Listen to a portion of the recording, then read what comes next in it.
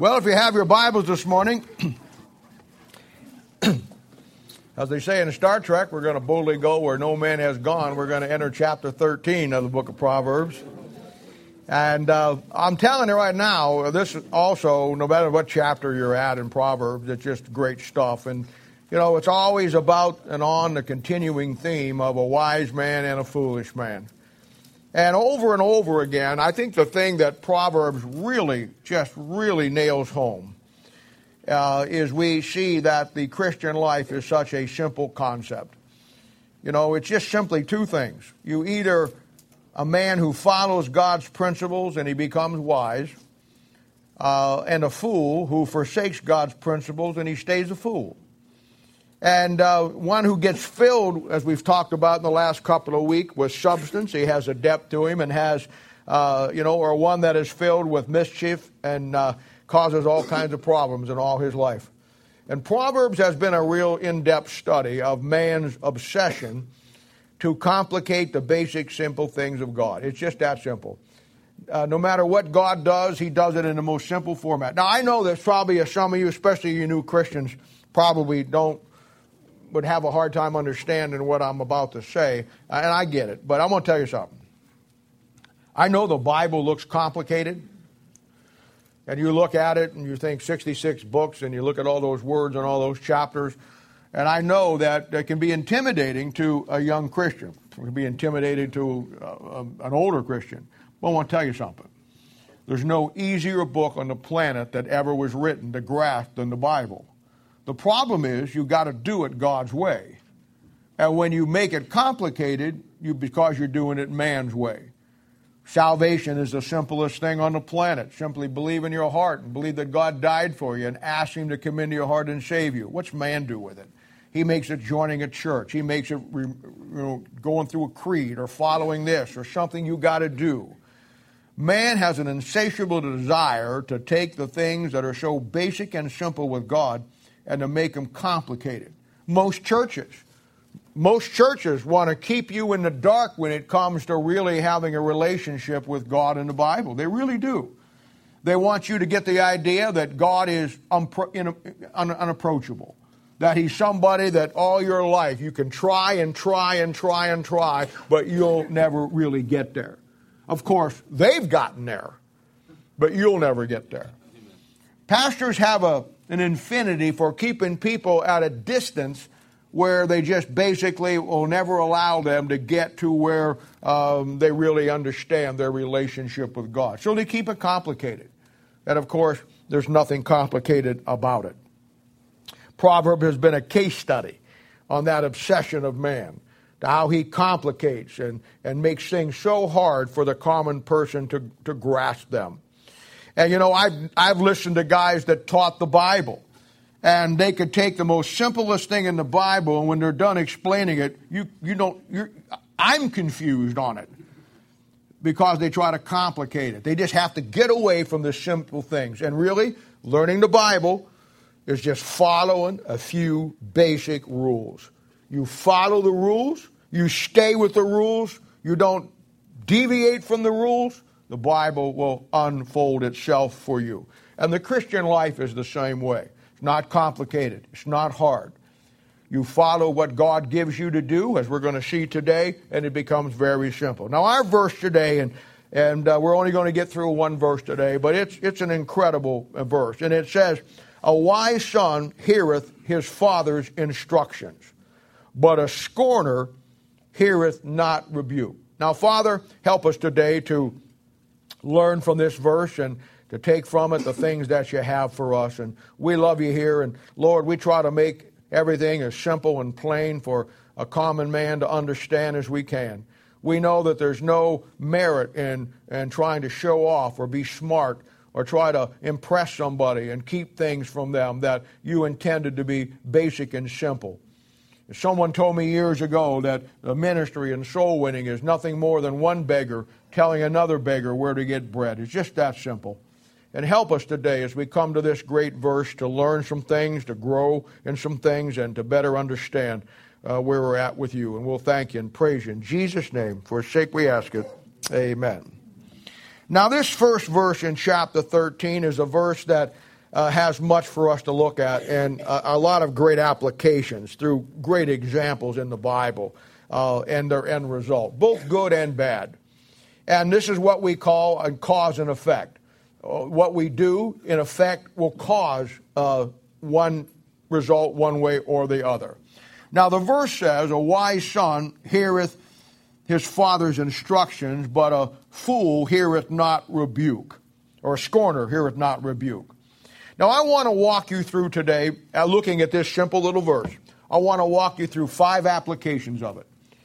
I want to show you 5 applications of this simple little verse that will help you, and you'll see how this all comes together. Now, it's remarkable to me when you can take one little verse like this, and which seemingly is so common and self-explanatory, and then just keep getting things out of it as you break it down. But that's the beauty of the Bible. I'm reminded of a story in the New Testament when Jesus wanted to feed the multitude. And they didn't have any food. They didn't have any money for food. And there was one little guy there that had loaves and fishes. And the Lord said, bring him forward, and I'll take what he's got, and I'll feed this great multitude. Well, obviously, everybody thought that was an impossible task. Even the disciples didn't think it was going to happen. But he took the loaves and the fishes, and when he began to break them into pieces, that's where it began to multiply. And he just kept breaking it down into pieces, and it kept multiplying. You know, I've looked at that story many, many times, and I've thought to myself, you know what? That's exactly how you learn the Bible. When you begin to break the Bible down in its simplest forms, you know what it does? It does the same thing that those loaves and fishes did. It begins to multiply itself. The breaking of those breads and that fish into pieces and breaking it down multiplied enough to feed everybody. And if you want to learn the Bible, you start by breaking it down into those pieces. And when you break the Bible down in those pieces, the Holy Spirit of God then begins to multiply and everybody gets fed. It's just that simple. And in your Bible, where it says a wise man heareth his father's instructions, the first thing I want to look at is in the Bible you will have examples of sons who really listen to the instructions of their father. And they're great examples for us. In 1 Kings chapter 1, 2, 3, and 4, you have the instructions of David that he gives to his son Solomon. Solomon in his early years, and I know he gets screwed up later on in life, but I want to tell you, Solomon in his early years you can learn a lot from his life. And in 1 Kings chapter 2, you find one of the greatest passages in all the Bible. You know what it is? It's where David sits his son down and challenges him. He charges him. He instructs him in that great chapter. Solomon reigns for 40 years in a time when Israel, where there's simply no wars. He goes on to become, as we've known today, the wisest man that ever lived. When you look at 1 Kings chapter 3, verses 7 through 12, you begin to see the key to what really brought him to be everything that he was. And it says, and now, this is Solomon speaking to the Lord. After his father gave him these instructions, here's what he says. And now, O Lord my God, thou hast made thy servant king, instead of David my father. And I am but a little child. I know not how to go out or come in. And thy servant is amidst of thy people which thou hast chosen, a great people, that cannot be numbered nor counted for multitude. Give therefore thy servant an understanding heart to judge thy people, that I may discern between good and bad. For who is able to judge this so great a people? And the speech pleased the Lord that Solomon had asked this thing. And God said unto him, because thou hast asked this thing, and hast not asked for thyself long life, neither hast asked for riches for thyself, or hast asked the life of thine enemies, but hast asked for thyself understanding to discern judgment. Behold, I have done according to thy words. Lo, I have given thee a wise and understanding heart, so that there was none like thee before thee, neither after thee shall any arise like unto thee. Now that's a great passage. That's a great study in itself. most pastors today, most Christians today. They don't ask for understanding. They want riches. Well, that's why when you go to most churches in an hour service, you got 15-minute devotional and 45 minutes, we need your money. Because that's what they're asking for. They don't have an understanding heart of what you're going through. All they want you there for is to help them accomplish what they want to accomplish. And Solomon, in his early years, he follows the instructions of his father David. And he becomes a great king, only second to David. And when you look at this passage, there's three great keys of success here that I look at as a success in ministry, the Christian life, certainly in pastoring and building a church. And the first thing you see here is he says, God, I come to you as a child, not as a PhD. I come to you just like a little child. And he's such a little child. He's not talking about somebody in their teens or junior high. He's such a little child he's liking himself to that he doesn't even know when to come in or go out. He's that dependent on somebody. And Solomon is saying, Lord, I may be king and I may be a grown man, but I want you to know I'm just a little child when it comes to your people that you want me to lead. And I don't know when to go in or when to come out, and I need you. I need you. The second thing you look at here is he says, the people that God gave me, you're a great people. You know, most pastors, they look at their people and they don't see the value that they have. They never see them as God sees them. They never see them as the people that God gave that pastor to accomplish the task. Now, once God brings them to you, as pastor, it's your responsibility to bring them, train them, help them, work through whatever issues they got. Some of them won't. Most of them probably will. But that's your job. But you got to see them who they are. You don't look at them as problem people. You may have some problem people in time, but you know what? That's never going to be the majority of your people. You look at people that God gives you, and you look at them not in their weaknesses, not in their problems, not in their issues that they have in life. You look at them in their potential, and you see, as Solomon saw the nation of Israel, and there was ever a group of people that had a lot of problems, it was the nation of Israel. Solomon never mentions that at all. He simply says, Lord, they're your people, and Lord, they're a great people.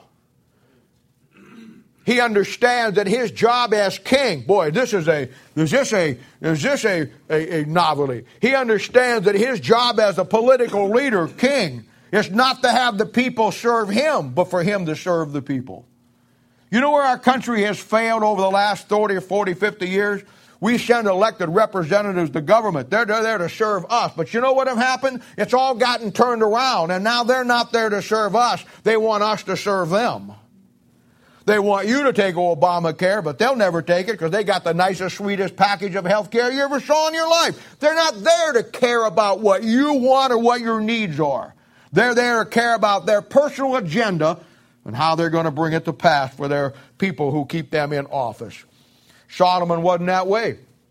Solomon was a king that he looked at those people and he said, you know what? Those are a great people because they're God's people. And he understood that God had something that he wanted to do with them, and he realized that the only way they were ever going to get there was for him to be the right kind of leader.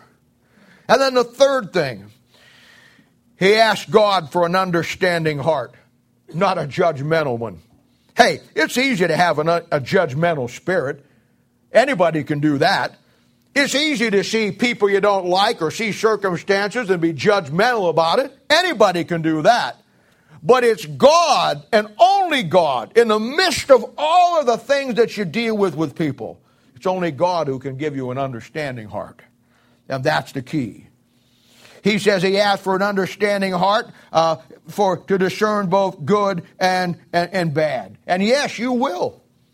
But you see, in anything you're going to have good and bad. The key is not, will I never have good things to deal with or bad things to deal with. In everything in life you will. The key is to not only understand the good, but to understand the bad and be able to bring it to a solution. A little old farther on in 1 Kings chapter 8, Solomon was told by David that he was going to build the temple. David wasn't allowed to because David was a warrior. But Solomon builds it in a time of the 40 years of peace, because Solomon in type is a type of the millennial reign of Christ when the temple is built. And you're going to find that in 1 Kings chapter 8, the prayer is one of the greatest models of prayer anywhere in the Bible. When Solomon stands up and he begins to pray to God, he begins to talk about all that God has done, and he goes down through 5 or 6 petitions. And when he finally ends the prayer, you know what? The Bible's very clear to tell you that when he ends his prayer, he's on his knees. It's very clear to tell you that when he started the prayer, he was standing, but when he ended the prayer, he was on his knees. Incredible. All about the instructions of a father to a son. In Genesis chapter 22 through 24, you have another example of Isaac taking and following the instructions of his father Abraham. You know, Isaac is probably the most perfect son in the Old Testament. I don't know of one problem listed in his life that's a major deal. And in chapter 22 of Genesis, which is the great sacrificial chapter, we find that Isaac is a type of Christ. And God told Abraham, his father, that I want you to offer your son on an altar as a real sacrifice. Real fire, real altar. You're really going to kill him, and you're going to burn him, and you're going to offer him up to me. And you know that Abraham is well past 100 years old. He was 99 when Isaac was born. He's well past 100 years old. And that boy Isaac is stronger, he's faster, he's smarter. He could have got away from Abraham. There is absolutely, if Isaac had a mind to it, that he never would have laid on that altar and ever come to the place where he would have allowed his father to put him in that kind of scenario. But he did. He never fought him one time. He never questioned him one time. Not one time did he ever balk and fight and say, Daddy, do you know what you're doing? Daddy, you're putting me on the altar. Daddy, you got the knife in your hands and there's the fire. Daddy, am I going to be the son? He trusted his father based on the instructions he had in life with his dad. Incredible. Here's a boy that received the instructions of a father all his life and obeyed him, and now you see it pay off. Even in death, he was willing to trust his father and his instructions. You know what? That's a great picture for you and me in our growth process of getting to the place through God's instructions in the Word of God that you and I can trust him for everything, even in the time of the face of our death. Incredible. Then you have another great example in Jeremiah chapter 35.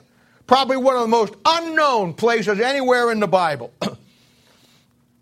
Here you have a great example of not just one son, but a number of sons taking instruction of their father. Completely unknown today. It's the sons of Jonadab. Who knows anything about the boys of Jonadab?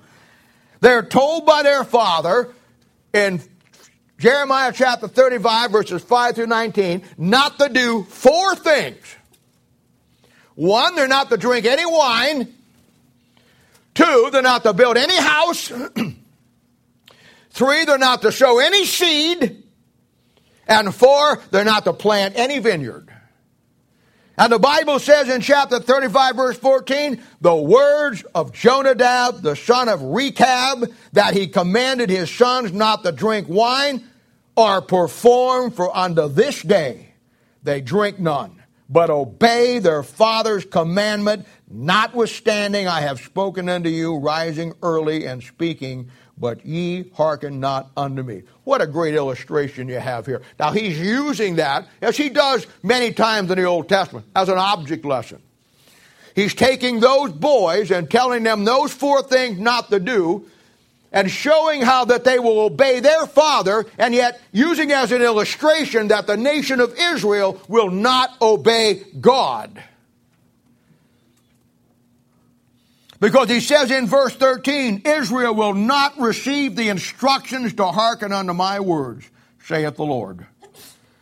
It's a great lesson.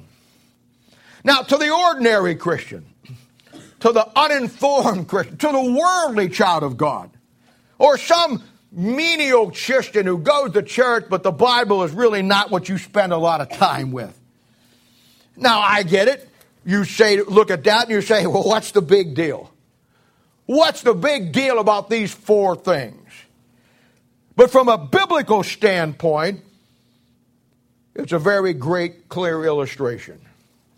These boys are told not to drink wine, not to build a house, not to sow any seed, have a garden, or plant a vineyard. And it's really a picture of the Christian life not getting your roots down too deep in this old world. Now, I want to tell you something. There's nothing wrong with drinking new wine. And there's certainly nothing wrong with building a house. Most everybody here at some time in your life will build a house, have built a house. And you know if you built one, there's a lot of wisdom in that because there's no greater headache on this planet than building a house. But there's certainly nothing wrong with it. Many of you have gardens. I know. I steal your tomatoes while you sleep at night. I know where they're all at. You always bring stuff over. You're so kind. Gary brings stuff, and the Amaros bring stuff, and people bring stuff over, you know, and you have a garden, and you raise little crops in there. Nothing wrong with that. Absolutely nothing wrong with that. Plant a vineyard. When I grew up, we had a grape arbor, what they call a grape arbor, in our backyard. Every year, the most juicy, sweetest grapes you ever saw in your life. Some people like to grow those things. Certainly nothing wrong with it.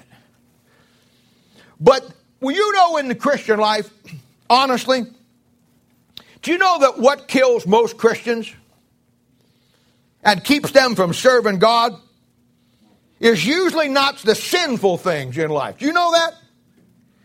But just the overindulging and getting out of balance with the things that there's really nothing wrong with. Amen. We get so out of balance and caught up with the normal things that there's really no sin involved with. I mean, you can build a house. I've seen people build a house that got themselves so upside down in it that they couldn't do anything for God. They were strapped to that house. Oh, and I know how you always justify. Oh, when we build this house, we're going to use it and have people over. No, you're not. You're not going to do that at all. Once you got it, you can't afford to have anybody over. And in the Bible, how often do you find it that they're gluttony, where they eat, they drink, and they're merry? And there's nothing wrong with those things except when they get out of balance. God's people, and this is the illustration, as a Christian, you and I are to be able to go wherever God wants us to go and wherever He calls you to go. You and I all through the Bible are like a pilgrim in a strange land. When God called Abraham out, He didn't tell him where he was going. He dwelled in tents all of his life. He was called to wander for God. You and I, we're pilgrims in a strange world. I'm here. I'm in this world, but I'm not of this world anymore. Yes, I have a house. Yes, I have a car. Yes, I have things that I enjoy, as you do. But let me tell you something. They do never take the precedent over the greatest thing, and that is what God saved you for, to minister for Him. That's the problem. God's people get way too involved with these four things, and they forget God called them to build some things for Him, not for yourself. And there's certainly nothing wrong with building things for yourself. Keep it in balance. You got to keep it in balance. Well, the second aspect is you have some bad sons. I mean, you have some good sons, and then you have some bad sons. And these bad sons are the other part of 13:1, that they won't take instructions. They won't take rebuke either. And the first ones you find is in 1 Samuel chapter 1, 2, and 3, and we have the sons of Eli. Totally corrupted the priesthood.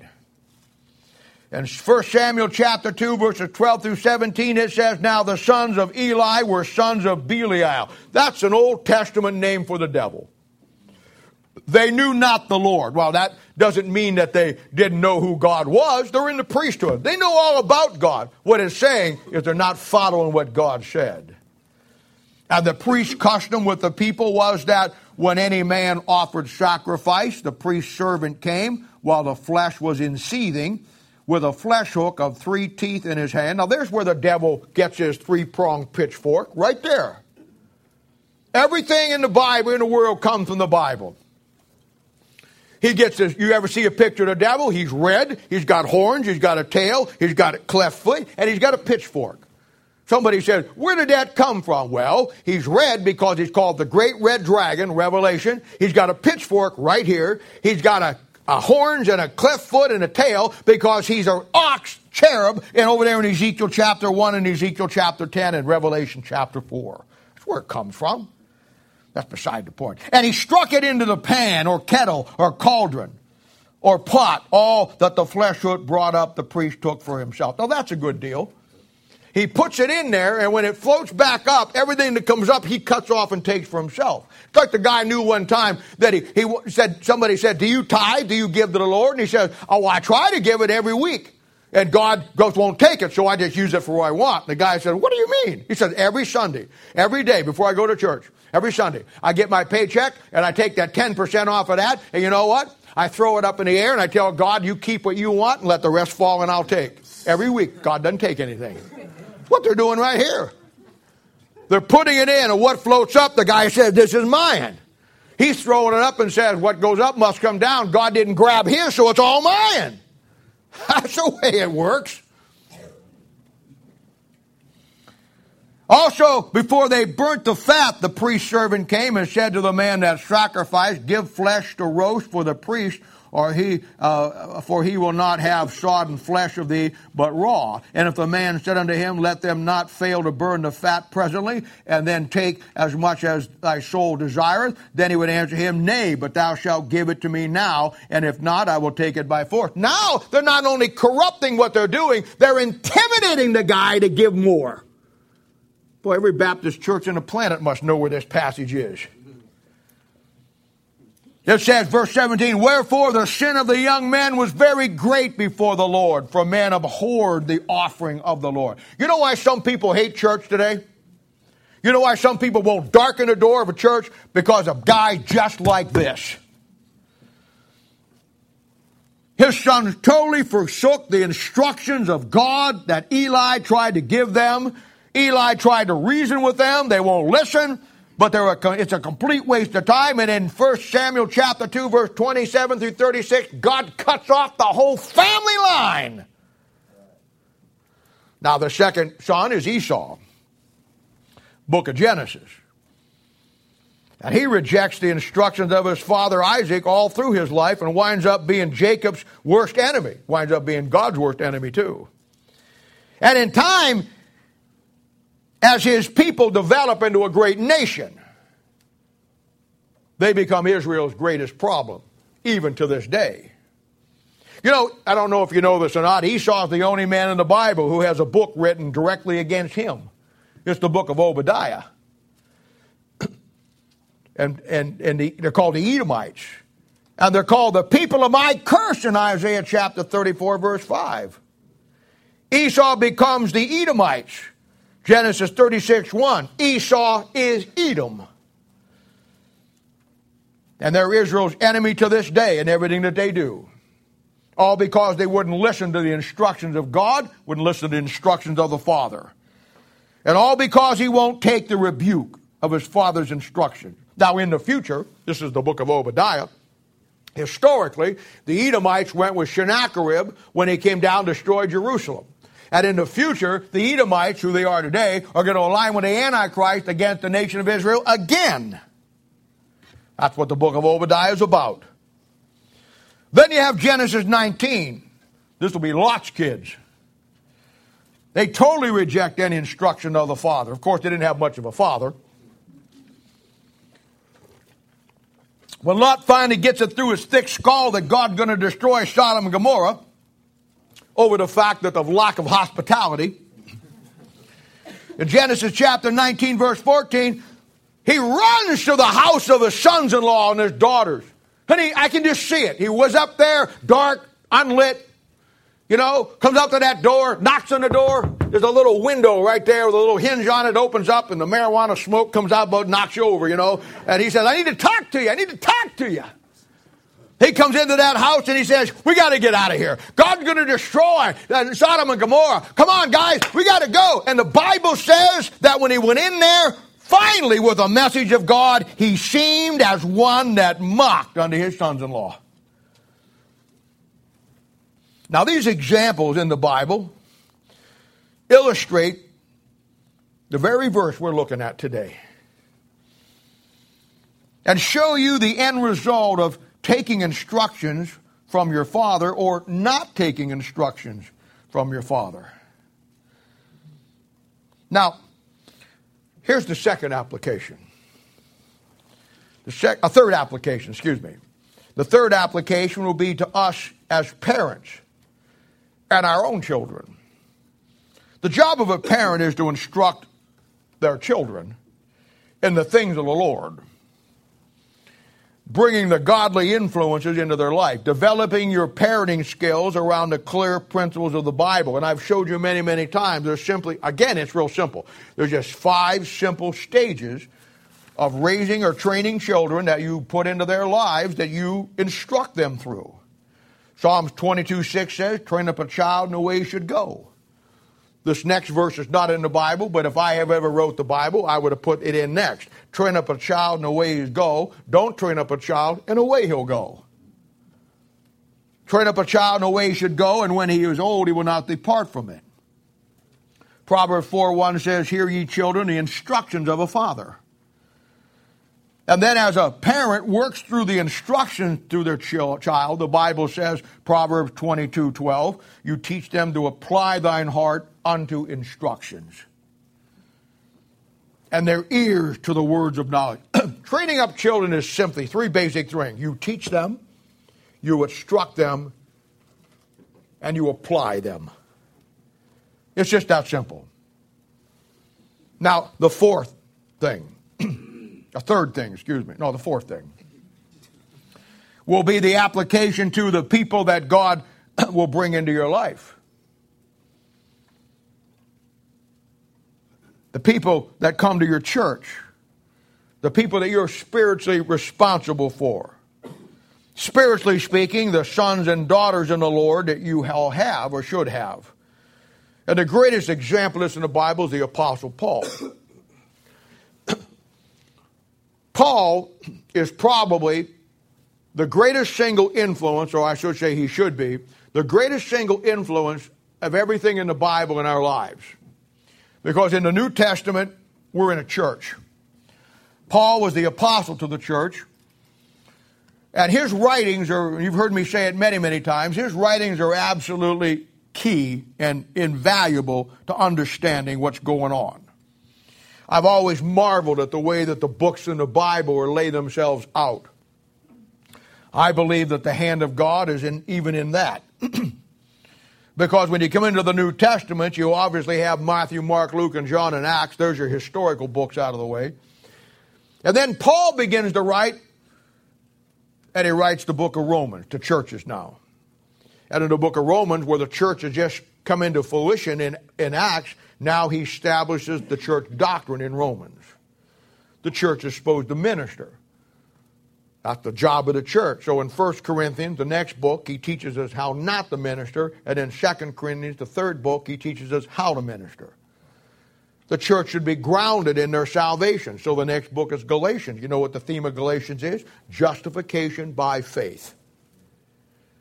The church should understand its own identity, who it is. So the next book of Ephesians, he lays out the church body mystery.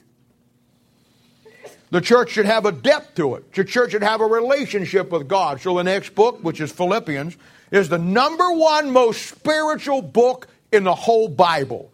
If you didn't have any other book in the Bible and you only have the 10 verses found in Philippians, you get through your Christian life. Philippians is the only church that he writes to doesn't have any issues. It's the closest church that Paul has in a relationship with, and it shows in his writings.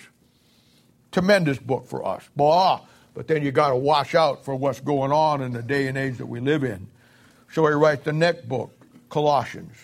And in Colossians, you'll find the word Laodicea 5 times with all the warnings. In 1 Thessalonians, he talks about the the 5 models for the Christian life, chapter by chapter. It's incredible. And then, of course, his last book that he writes to the churches will be 2 Thessalonians, and he comes back full circle, and here he talks about the day of the Lord, second coming of Christ. Each one of them will be a part of our overall understanding of the New Testament church and its function. You want to figure out the church concept, get those books the way I gave them to you. But then he doesn't stop there, does he? But then he gives us the example of what we as individuals should be to the men and women that we win to Christ. And the next 3 books that he writes are 3 books to 3 men that he calls his sons. Sons in the Lord. Young men that he won to Christ himself. And now we see the instruction that a spiritual father gives to his spiritual sons in 3 areas. It's incredible. And we see in 13:1 the instructions of the father. Well, here it is. Here it is in Paul giving the instructions to the young men that he won to Christ. In 1 Timothy, and the relationship between Paul and Timothy is very clearly laid out in the Scriptures. And in 1 Timothy, Paul gives young Timothy 12 instructions. In fact, the whole book. Somebody said, could you give me an outline of 1 Timothy? Yeah, the whole book is outlined by 12 instructions that God used Paul to give to the young man that he won to Christ. In 1 Timothy chapter 1, verses 3 through 20, he instructs him on the purpose of the law and the true nature of the gospel, and then warns him about those who would pervert it. In 1 Timothy chapter 2, verses 1 through 8, he talks about and instructs him in the importance of a good prayer life. In 1 Timothy chapter 2, verses 9 through 15, he instructs him in the importance of women in the ministry, how they're helpful. In 1 Timothy 3, verses 1 through 7, he instructs him on the qualifications of a pastor. In 1 Timothy 3, verses 8 through 14, he carries on and instructs him in the qualifications of a deacon. In 1 Timothy chapter 3, verses 15 through 16, he instructs him on how to stand for truth in your life.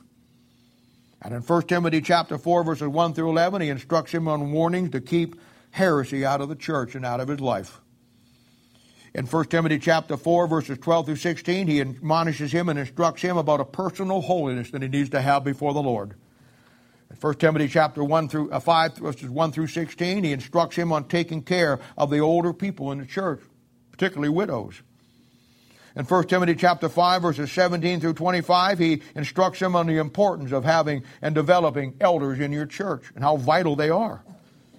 In 1 Timothy chapter 6, verses 1 through 5, he instructs him on the teaching of relationships that we have. And in 1 Timothy chapter 6, verses 6 through 21, he instructs him on how to treat all people, rich people and poor people alike. It's incredible. Those are the instructions that he gives his son in the Lord. These 12 areas are so incredible. They're instructions to every young man or young woman who gets saved and wants to minister. Then he writes Timothy a second book. 2 Timothy, we know it as. And in this book, the last thing Paul writes before he's killed. And that's very instructive. I've told you before, the last thing in the Bible a man says is always the most important thing of anything he says. And you know what? The last thing you say or where you're at before you die is really the summation of everything you've been in your life. You've either gotten wiser and close to the Lord, or you've gotten more foolish and away from the Lord. But whatever you do, the last state you're in will say a lot about where you're at. True of the Bible.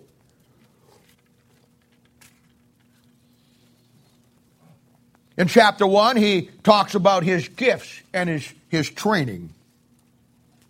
In chapter 2, he instructs him in sound words. He instructs him to stay strong and instructs him to endure. In chapter 3, he instructs him that, you know what, Timothy? There's perilous times out there, and in those perilous times, there are perilous people. Chapter 4, he says, Timothy, I want to instruct you to always be ready to preach. In season and out of season. Now, what you have in these 2 books, and the third one I'm going to give you here, if you haven't figured it already, you have Discipleship 1 in 60 A.D. You have exactly what Paul is giving these young guys that he won to Christ. And their instructions to them. Now the next young man, Titus, Paul gives insight. Now Titus is the name of the book, that's his name. And in verse 4 he says, Titus, my own son, after the common faith. Titus was a young man that he won to Christ. And in this book, Paul instructs him on the biblical principles of New Testament stewardship. In verse 7 it says, stewards of God. And he talks about how to be a good steward for God. In the Old Testament, the great example of stewardship, if you don't already know it, will be Abraham and Eleazar. Tremendous study. And from the book of Titus, as you begin there and then you work it through the rest of the Bible, you know what you find? You find as a New Testament child of God, there's 7 things that you and I ought to be stewards of. I grew up, as many of you did, in churches where stewardship was all about money. I remember years ago, this was 35, 40 years ago, we used to have stewardship banquets. They'd have them every year. And you'd come to the stewardship banquet, they'd have a great big old meal plan, and have some motivational speaker, and then the pastor would get up, and he'd have a stewardship card. And the stewardship card is you're supposed to fill it out, and you're supposed to tell them that you're going to be a really good steward, and you're going to give this amount of money. You write it down on the card, and they're going to collect them up, and everything you did that year was around that stewardship banquet, because no buck Rogers, man, and you had to raise it up. And you were pumped and pushed that stewardship. Be a steward and give your money to God. And they'd fill those cards out and put them in, and they'd gather them all up, and the pastor would be slobbering with anticipation. Tally them up! We're going to have a great victory rally here. We're going to have a great celebration when we see how much money we've raised through our stewardship banquet. You know the 7 things that you and I are to be stewards of in the Bible? Not one of them has anything to do with money.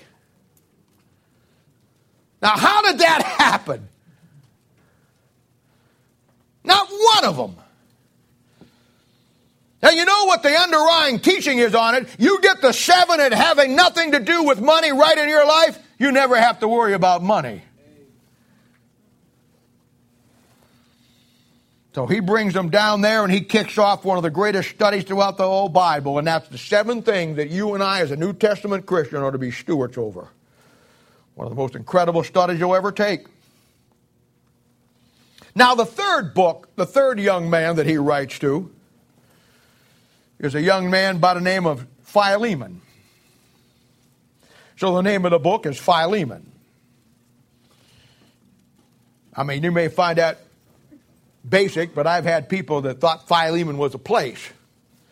Didn't know that it was the name of a man he wrote the book to. No, he writes 7 to 7 churches, and then he writes 3 books to 3 New Testament Christians that he won to Christ, showing his responsibility to the people that God gives him.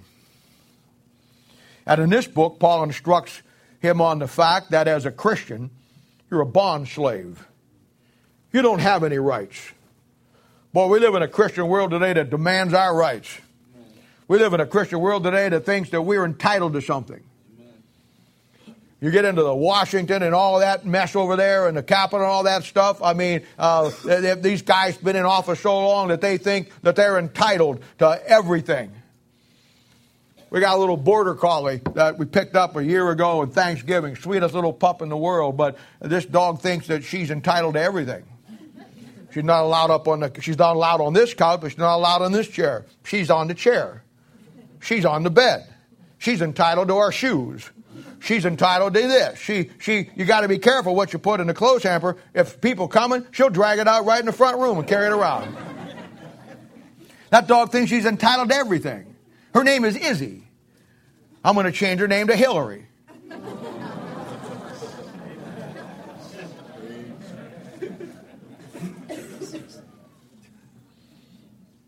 And in this book, Paul's in jail. And you talk about God orchestrating the events.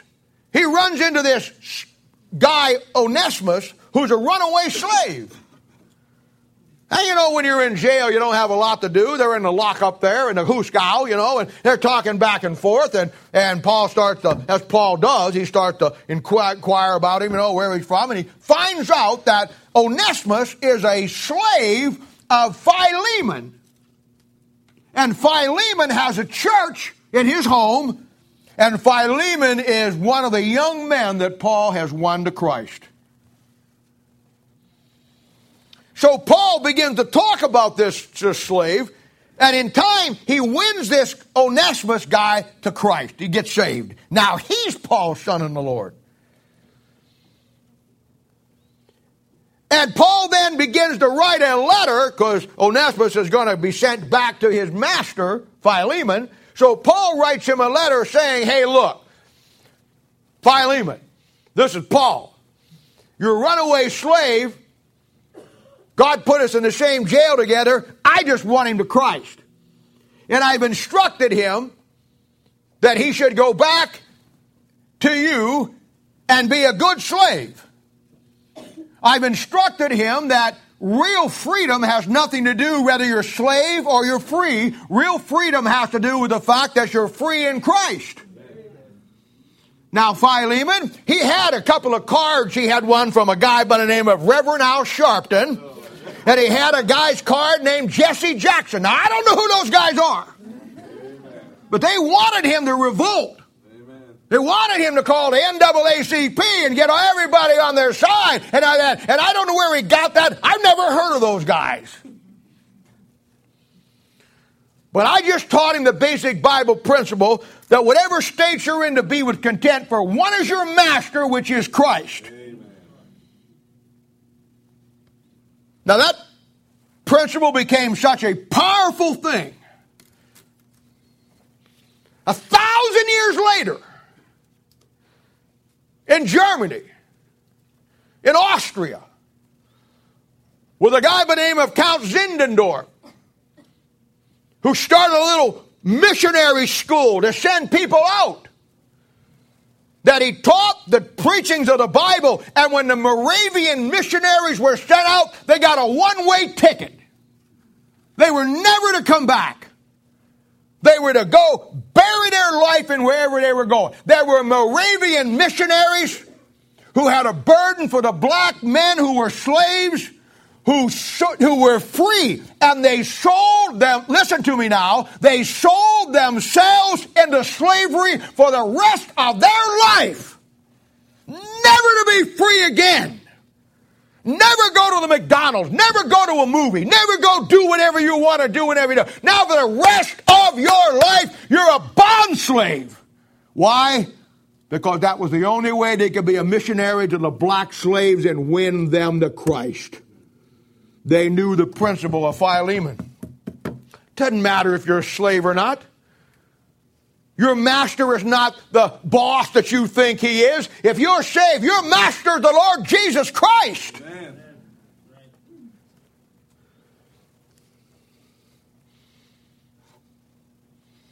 Completely foreign today. That Bible says in 1 Corinthians chapter 6, verse 20, when you got saved, you're no longer young. You now are bought with a price. And he says, you go back and be a good slave. For your true master will be Christ. And in this book, we see the principles to you and me being a bond slave. That's why the first man ever saved in the Bible like you and me was a black man. He's a bond slave. He's an Ethiopian eunuch. He's under charge to Candace, queen of the Ethiopians. He had charge of all her treasure, but he wasn't a free man. That's why the man who helped Christ carry the cross down to Calvary was a black man. A bond slave. You know why? Because when you get saved, you become a bond slave. Preach out at a Ku Klux Klan meeting and see how it goes over. Now, when you got saved, or when you get saved, you need somebody in your life to help you with your new life in Christ. We take that real serious here. We have Discipleship 1. We have discipleship too. We have whatever you need. If you get saved here, or you're just a new Christian, or maybe you've been saved and you come to our church, you become at the top of our priority list. Making sure you get somebody in your world that helps you. Now, I do that based on my own spiritual father and what he did for me. Bible says in John chapter 1, verses 6 through 9, there was a man sent from God whose name was John. The same came for a witness to bear witness of the light that all men through him might believe. He was not that light, but he was sent to bear witness of that life. That was the true light that lighteth every man that cometh into the world. Now God will send you a John. When you get saved, God will send somebody to you to instruct you.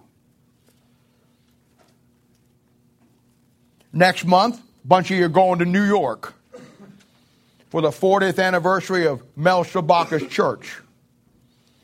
He's my father in the Lord. And whether you know it or not, or whether you appreciate it or not only is he my father in the Lord, but he's your grandfather in the Lord. I've read John chapter 1, verses 6 through 9 many, many times. And when I read it, I always say this when I reflect back on the man who invested his life in my life. There was a man sent from God whose name was Mel. God will put somebody in your life to help instruct you. Some of you knew him. Some of you never did. Nevertheless, he's your spiritual grandfather. And Mel's my spiritual father in the Lord. And the Apostle Paul of my life. Now, you know, in a biological sense, you would never be here today if you were not for your grandfather in your family history. He's part of the process that you are here today physically, either through your father or through your mother. And in a spiritual sense, you would not be here and have what you have. Now listen to me. You would not be here and have what you have if 45 years ago a man hadn't taken me in as a father and instructed me. Now let me just say this. Don't forget this. The verse. Not only are you here because he instructed me, but you're here because I took his instructions and followed his rebuke. 13:1 says you got to take the rebuke first before you get the instructions. A wise son heareth his father's instructions, but a scorner heareth not rebuke. You got to take the rebuke. You got to change some things in your life before you can get the instructions. Now here's the question. I preach this whole message today for this one question. But I'll find a couple more before I'm finished. But here's the question out of Proverbs 13:1. Will you, here today, will you that are here, now that you have what somebody did for you, most of you here, somebody invested there, think of them right now. They invested in you. They took you in. They helped you through tough times. They answered your Bible questions. They gave you what you needed. They held your hand through all of the different areas you had to go through. And yes, you had to change some things. Yes, they had to talk to you about this or talk to you about that. But now that that has happened in your life, will you be here for the next spiritual generation that you're responsible for, or will you not? Will you be that spiritual man or woman, that spiritual father or mother, and the next person who walks through that door? Or will you be too busy? There's always a breakdown. But I thank God that Mel was never too busy for me. And that's why I'm here today. And I want to say this. Those of you who know me, I have never been too busy for you. Amen. And that's why many of you are here today. Amen. And the man or woman who helped you Get through your problems, no matter who it may be, what couple, what single, what guy, what gal. They were never too busy for you. And that's why you're still here today. But you'll be too busy for somebody else. You are a busy person. Really. Now the fifth application will be you and me as a son of God to our Heavenly Father. This will be your personal relationship with the Lord and taking instructions from your Heavenly Father. Have you ever noticed in the Bible, if you really want a complete picture of you as a Christian, and you really want to understand yourself, and that's really a problem today with most God's people. They don't understand who they are. They don't understand themselves. How can they understand somebody else when they don't even have an understanding start about themselves? But you ever see the different ways to study and look at our Christian life as it relates to God and our relationship with Him? A complete component, a complete composite of the Christian life. There's 7 ways you do that in the Bible. And each one of them carry with it a specific aspect or dimension to your Christian life, that when you get this one, understand this one, 5, 4, 5, 6, 7, and then you take all of them and you put them all back together, you got a complete picture. You know what the first one is? First one's found in 2 Corinthians chapter 11, verse 1 through 4, where the Bible calls you and I as the church a virgin, a chaste virgin.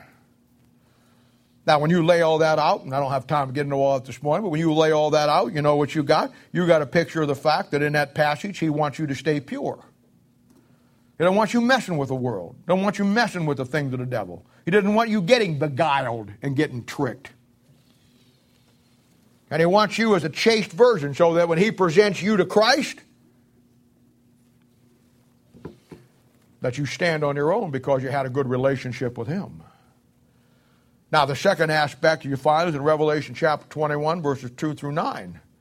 And that's where you look at yourself as a bride. You say, well, I'm a man. You're a bride. You're the bride of Christ. Now, when you go through Revelation 21, 2 through 9, other places in the Bible, you'll know that this deals with your relationship with Christ in an intimate way. You see, it doesn't matter if you're a man or you're a woman, and that confuses some people. Well, how can I'm a man? How can I be a bride to Christ when I'm a man? Well, it's a picture of you being the weaker vessel in the relationship. You and I are weaker vessels in our relationship with Christ. And the bride of Christ, the church, is likened to His bride. God has a whole nation that's His wife, Israel, and Christ has a bride, the church. We're not talking about individuals here. We're talking about, in a sense, of an intimacy of a relationship.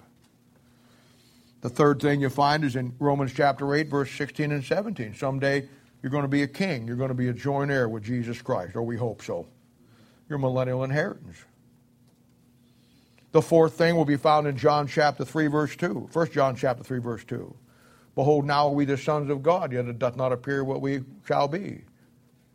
You're a son of God. In that aspect, that's your daily walk with Him in receiving instructions as a son from the Father. That's your prayer life. That's your devotion life. That's your walking through life hand in hand as a child with your Heavenly Father. The fifth thing will be found in the book of Mark, and that'll be the fact that you need to be a servant. A servant as a bondslave. A servant has no rights. A servant in Mark, it's that gospel, 4 gospels that portray Christ in 4 different ways. Where Matthew, He's the Son of Man. Mark, he's a servant. In Luke, He's the Son of Man. In Matthew, He's a king. In Luke, He's the Son of Man. And in John, He's the Son of God. And you see in Matthew that you and I are to be a servant. That's the judgment seat of Christ. 1 Corinthians chapter 3, 2 Corinthians chapter 5. We looked at it Thursday night. The sixth thing, the Bible talks about that we're to be a steward. We've already talked about that. 1 Corinthians chapter 4, verse 1 says that as a steward, we're to be faithful. That's all the things that God has given us. And most God people don't even most God's people couldn't be faithful as a steward because they don't even know what God gave them. And the seventh thing is Matthew chapter 18, verses 2 through 3. You're likened to a child.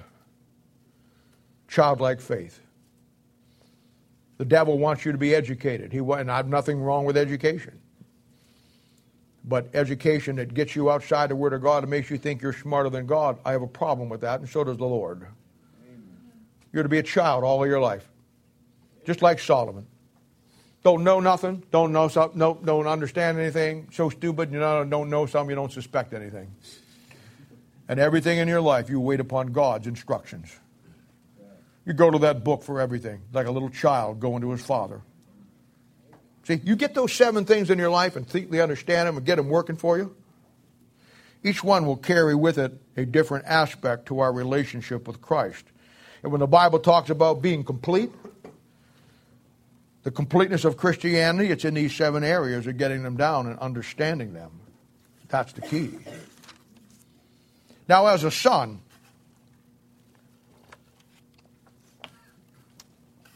we look to our Father for our guidance. And through His Word, He will instruct us. In a physical sense, the structure is a family, which is run by the Father.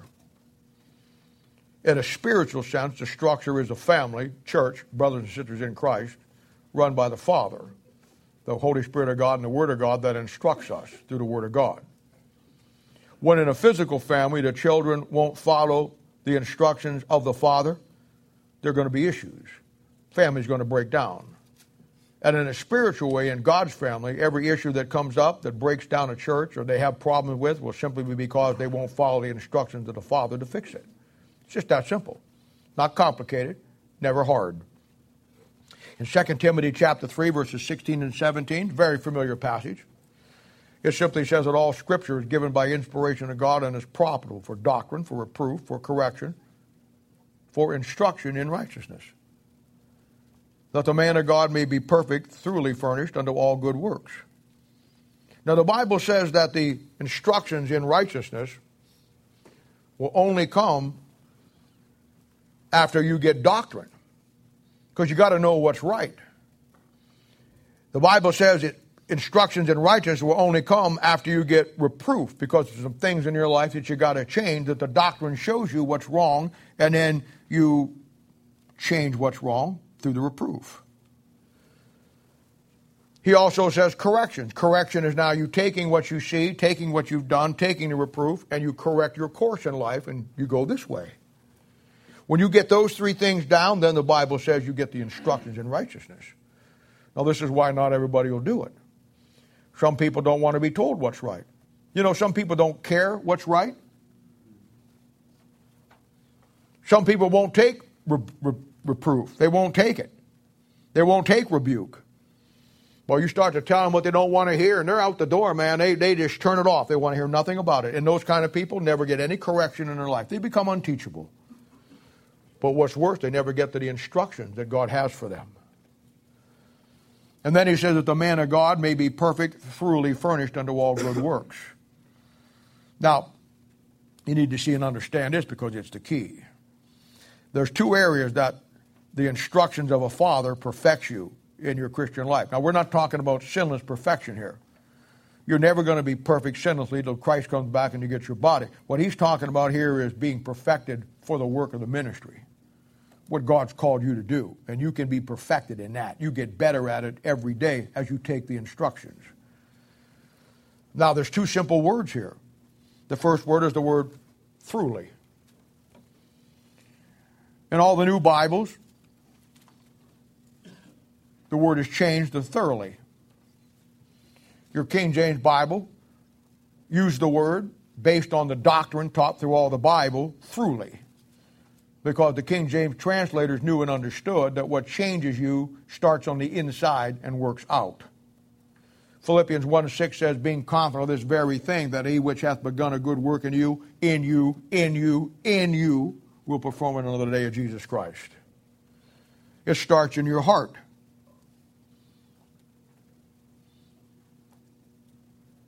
It comes to the point where it changes the things about you.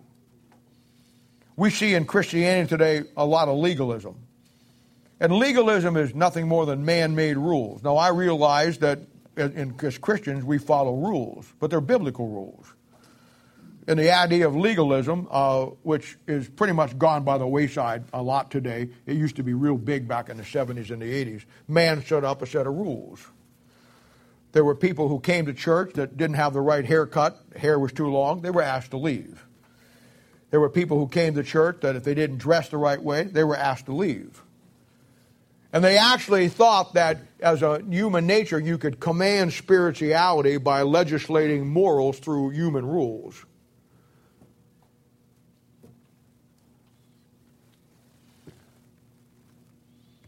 Old story joke is that a woman showed up at church one time and her skirt was up to here. Deacon said, "You have to go home, ma'am. You can't stay here like that. Your church is your dress is too short." She says, "Okay, no problem." So she goes back. She comes out next week, and it was so thin you could see right through it. And they said to her again, "Ma'am, you're going to have to go home again. This church is long enough, but it's just too thin." She came back the next week, and she had another skirt on, or it was so tight that it was just, and they said, "Ma'am, you're going to have to go home." She looked at him and said, "Okay, let me get this right. Now I got to have my skirt long. It's got to be thick, and it's got to be loose." You know what? Human nature will always find a way around any human rule you put down on it. Daddy went to a kid one time and he said, he says, "Son," he says, "why don't you're eating a lot of chocolate. Why don't you give up chocolate for Lent?" And the kid said, "Well, Daddy, you never give up anything for Lent." And Daddy said, "Yes, I did. For Lent, I could give up drinking liquor." And the kid said, "Daddy, that's not true. I saw you drink a beer last night." He said, "Well, I gave up drinking hard liquor." Kid said, "Okay, I'll give up eating hard candy and just eat soft candy." See? Always a way around it. When it comes to human nature, you cannot legislate human rules. It has to be biblical rules. It has to be from the heart. When I preach to somebody, I don't preach out rules. I preach toward their heart. And I've learned over the years that if you get a man's heart or a woman's heart, whatever they wear or whatever they do will be just right, because when they're dressing in the morning, they're dressing to please the Lord, not somebody else. Amen. It starts in your heart. Rules don't make you spiritual. It starts inside. And when the Word of God, the word "throughly" is right on the money, because it starts in your heart and then the Word of God works through you. The instructions work from the inside out. Throughly, not thoroughly. And then the second word is furnished. In all the new Bibles, it's either finished or it's equipped. And you see there again, the King James translator knew exactly the doctrine that they wanted to project here, that's based on all the way through the Bible, because they knew that your body is a temple of the Holy Ghost, which is in you, which you have of God. And they knew that in the Old Testament tabernacle was a picture of your body. And they also realized that in that Old Testament there were 7 pieces of furniture. There was the brazen altar, there was the laver of water, there was the golden incense, there was the table of the showbread, there was the candlestick, there was the altar of incense, and there was the Holy of Holies. And they knew that each one of them pictured something inside your very soul, because that's what the picture is. They knew that the brazen altar, which is laid out in Ezekiel chapter 27, was a picture of God's judgment on His Son. Brass in the Bible is a picture of judgment. That's where the sacrifice was burned. They knew that the laver of water, which is laid out in Ezekiel chapter 30, was right outside the door, and they knew that that priest went in and came out to do the ministry. That tabernacle had no floor in it. It was just dirt and sand, so every time he went in and came back out and did what he did it before he would go back in, he'd have to wash his feet. You know what that's a picture of? That's a picture of you ministering in the Word and getting your feet dirty. So you wash the water of the Word and get clean before you go back in and minister again. They knew that. There was a golden censer, Leviticus chapter 16, where they put the incense that burned and gave off a smell. It's a picture of your own personal prayer life, that you pray without ceasing wherever you go. There was the table of the showbread that was over here, and it was a table set up, and it had bread that was fresh baked every morning, and it had 1, 2, 3, 4, 5, 6, 1, 2, 3, 4, 5, 6. And the priest ate it every morning after they did their routine and did what they did. There was 6, 6, 12 for the nation of Israel, but it's a type of the Word of God, so there's 6 and 6 because your Bible in its final form has 66 books in it. Then on the other side, across from it, was the golden candlestick that had 7 candles on it. Picture the 7 spirits of God in Isaiah chapter 11. And there was no light in that tabernacle. Everything was completely covered with animal skin, and it was pitch black. And you know what? The candlestick is over here, and the showbread's over here, and the job of the priest, everything he did, he had to do by the light of that candlestick. You know what that's a picture of? Everything you do in your life, you have to do by the light of the Holy Spirit of God in your life. And that bread over here, you see, if he got here, he couldn't see what he was doing because he got in front of the Holy Spirit of God, the candlestick. So he had to come around and work from the back and let the light shine on him. And that's what happens with you and me. When we start to do the Word of God, when you get in front of the Holy Spirit of God and the light can't shine on the Word of God, you don't get anything. When you get behind it and let the Holy Spirit of God do its work, then you get something. And I'll tell you something else. They're out there in that world, sun out there, doing their work and everything, and they walked into that total police black darkness, only lighted by 7 candles. They couldn't see. Ever walk out of thing, go into a movie theater in pitch black daylight, and then go in pitch black with a movie before the movie starts? You got to stand just still for a few minutes. You're going to break your neck on something. Your eyes got to adjust to it. When that priest left from the bright sunlight of the world into that tabernacle, he had to stop for a minute and let his eyes adjust to just the light off the candlestick. And you know what? When you first get saved, you know what discipleship is? You know what discipleship 1 is? You know what people working with you in your life is? It's them helping you get your eyes adjusted to the new light that you see from looking at it through the world's light, now looking at it through the Holy Spirit's light. It's furnishings. It's furnishings. You have the altar of incense, another picture of prayer. And then you have the Holy of Holies. That represents your very soul, sealed unto the day of redemption, all that God has for you. So you begin to see that when you look at these instructions of a father, and you see all the different 5 applications to it, how it all starts on the inside the day you get saved and then works out from there. Now this is the admonishment of Proverbs 13:1, a wise son heareth his father's instructions, but a scorner heareth not rebuke. One of the greatest studies in all the Bible is these 5 aspects of your relationship with your Heavenly Father based on your being willing to take the instructions that He has for them and then apply them into your life. A few minutes ago I told you as a parent the 3 areas of your child that you want to focus on, but they're the exact 3 areas for you and me as a child of God, with our Heavenly Father, we want to focus on. You want God to teach you. You want God to instruct you. And then you want God to show you how to apply what He's given you. Those are the keys. All of that. That little verse, Proverbs chapter 13, verse 1. You know why? Because when you break it down, it just keeps multiplying itself. Every head bowed and every eye closed.